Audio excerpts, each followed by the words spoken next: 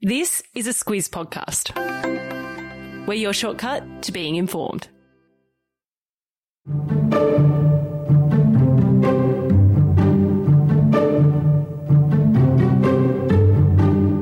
Online shopping is a favourite pastime of many that will see absolutely no judgment from us.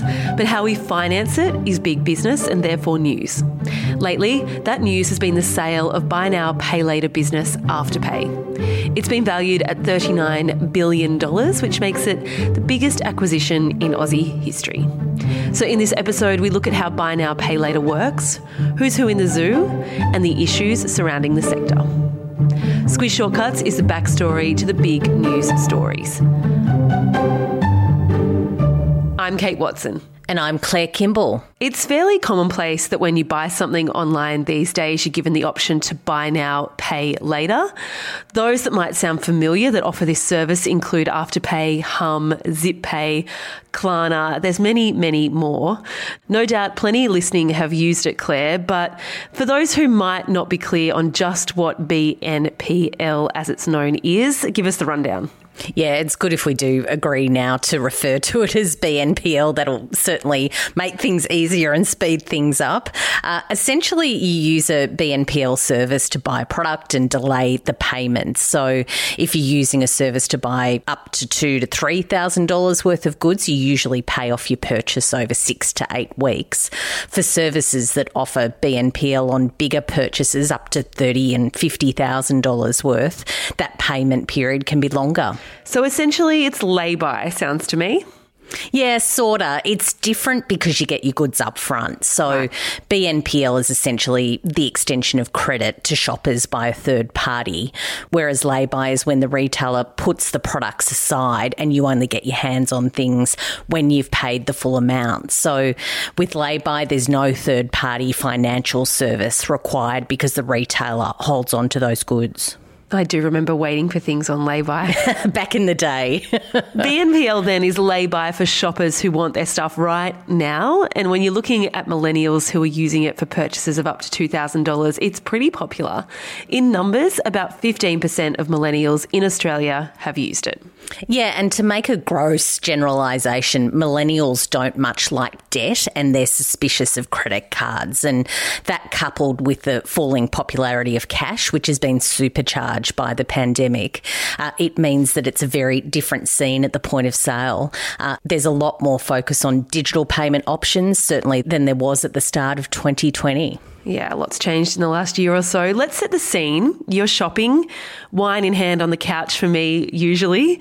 You chuck a whole heap of stuff in your cart. Then you get to actually the paying part and you really want everything, but you don't really want to pay that full amount right now. This is where BNPL comes in.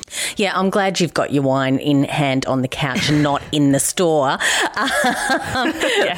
What you might be offered at that checkout is a BNPL service where you can get your goods there and then pay just one instalment and then you have 3 more payments spaced over the coming few weeks. So it's short-term credit that's extended by the BNPL provider with approvals given over their tech platforms in just seconds. Which is the key differentiator with the banks. They generally take hours or days to extend credit. With BNPL, it's super quick. Yeah, and it's the secret source of BNPL and a big part of why some of these companies are worth billions of dollars. More than financial service businesses, they're actually tech companies, and some have developed platforms that allow them to assess creditworthiness in a way that is far more accurate than the traditional banks, and they do it in seconds, not minutes and hours. Okay, so back to me on the couch. I'm at the checkout, got my wine, I've decided to buy all the things and that I'll use a BNPL service to pay for all my things. Are there any fees involved? No, you don't pay any upfront fees and you don't pay any interest. There must be a catch. Yeah, now you're getting onto it. So one way the BNPL service makes money is through late fees. Afterpay, for example, makes about 10% of its revenue that way. And a review in recent months by Australia's financial regulators say that 1 in 5 BNPL users miss payments, so that adds up. 10% is not a huge bulk of their revenue, though. How about the other 90%? Yeah, how BNPL services generate the bulk of their revenue is that they charge retailers a fee. Retailers have been paying that because companies like Afterpay have given rapid growth and they've also referred a lot of new customers to them. And as regulators currently stand, retailers can be prevented from putting that surcharge onto shoppers who use that service. We'll get into the concerns and the regulation of BNPL a bit later, but let's get into now the who's who of the BNPL scene. There are a few brands in the BNPL space, but the one that's been in the news recently, as we said, is Afterpay. It's an Aussie business. It was founded by Sydney-siders Nick Molnar and Anthony Eisen. It's in the process of being acquired by Square. In the interest of full transparency, they're an advertiser on Squiz Shortcuts, but just to be clear, they're not involved in us pulling this episode together. Square are a big American company, Claire. It's run by Twitter's Jack Dorsey. Yep, $39 billion is the value of that transaction if it goes through. Afterpay is a cracking Aussie business story. Molnar is in his early 30s now and Eisen is in his late 40s. There's a bit of an age gap between the two. They met because they lived in the same street and they had chats about how consumer behaviour was changing during the GFC of 2008 to 9 and that young people needed an option to purchase things without using credit cards. And fast forward to 2014, they founded Afterpay. Fast forward to 2021 and they're worth $39 million, Claire. Afterpay is seen as the leader of the buy now, pay later pack, particularly when it comes to consumers looking to purchase up to $2,000 worth of goods. It's the great disruptor, a huge winner out of a global pandemic as well. Yeah, the last 18 months have been phenomenally successful for Afterpay as that fraught economic times pushes customers towards BNPL. Also, retailers have shifted their operations online. So, long story short, Afterpay now has a value that's more than 32 times bigger than was forecast, which isn't bad for a business that's never turned a profit. I'm always curious about this. How can a business be worth billions of dollars and it's only ever made losses? So building a business like Afterpay costs a lot, particularly when it's expanding across the world at great pace. And so investors look at the potential of what it could be rather than what's on the balance sheet right now. That makes sense. Afterpay is in a lot of markets. It's big in Australia, the UK, Canada, parts of Europe and New Zealand. One big market missing there, the US. It's a big opportunity and that's what Square can help them crack. But Afterpay isn't the only kid on the block. No, there's many options for Australian shoppers. In total, there's 22 BNPL providers that operate here and there's some big new entrants as well to look out for. The Commonwealth Bank is working on something called StepPay. There's US giant PayPal. It's launching Pay in 4, which has the selling point of no late fees. And Apple is looking to expand Apple Pay by offering a BNPL option on that product too. Yeah, it's certainly a competitive market with some pretty big names looking to get people's attention. Let's have a look now at what that means and what regulators think about it.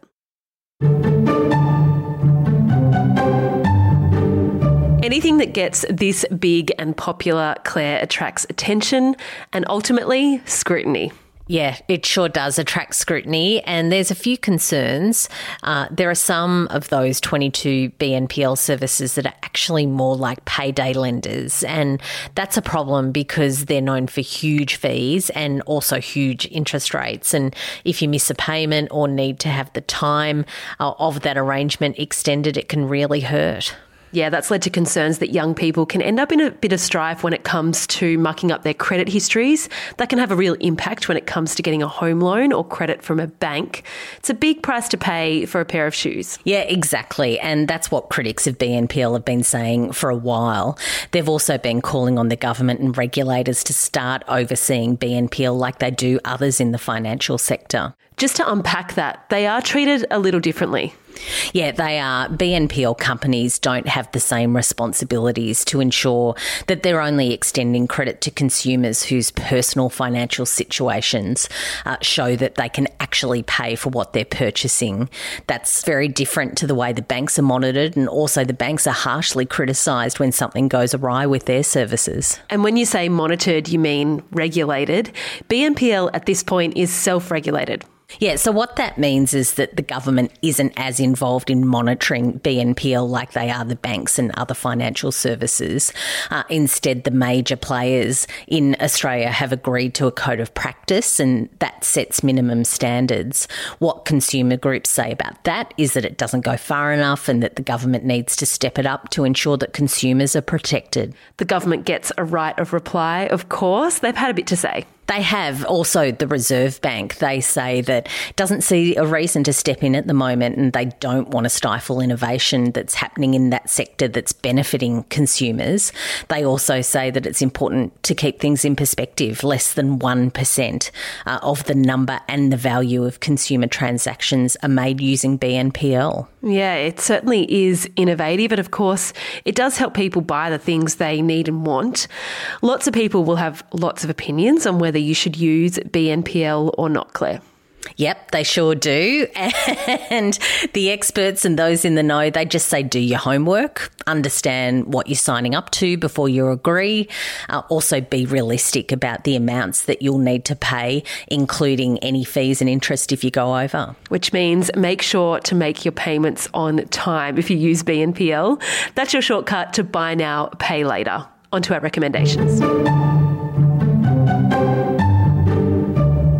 Each episode of Squiz Shortcuts, we recommend some further reading, listening or watching. There's been a lot of attention, as we've said, on Afterpay, and the ABC's Geraldine Doogue has done an interview with Jonathan Shapiro and James Ayres from the Financial Review. They've just written a book on the founders of Afterpay. It's a great story. It is a good story. Another one is Catherine McConnell, who's a squizzer. She's the founder of Bright, which provides BNPL-style finance for things like solar panels and batteries for your home, so big purchases. She's a real innovator. She has the backing of Mike Cannon-Brookes from Atlassian and plenty of others who are really excited about what she and her team are building. Her ambition is to make Australian homes sustainable when it comes to energy, so I've got a link to her story. Yeah, we're so fortunate to call her a squizzer, aren't we? If you have a request for a Squiz shortcut, send us an email to hello@thesquiz.com.au. Until next week.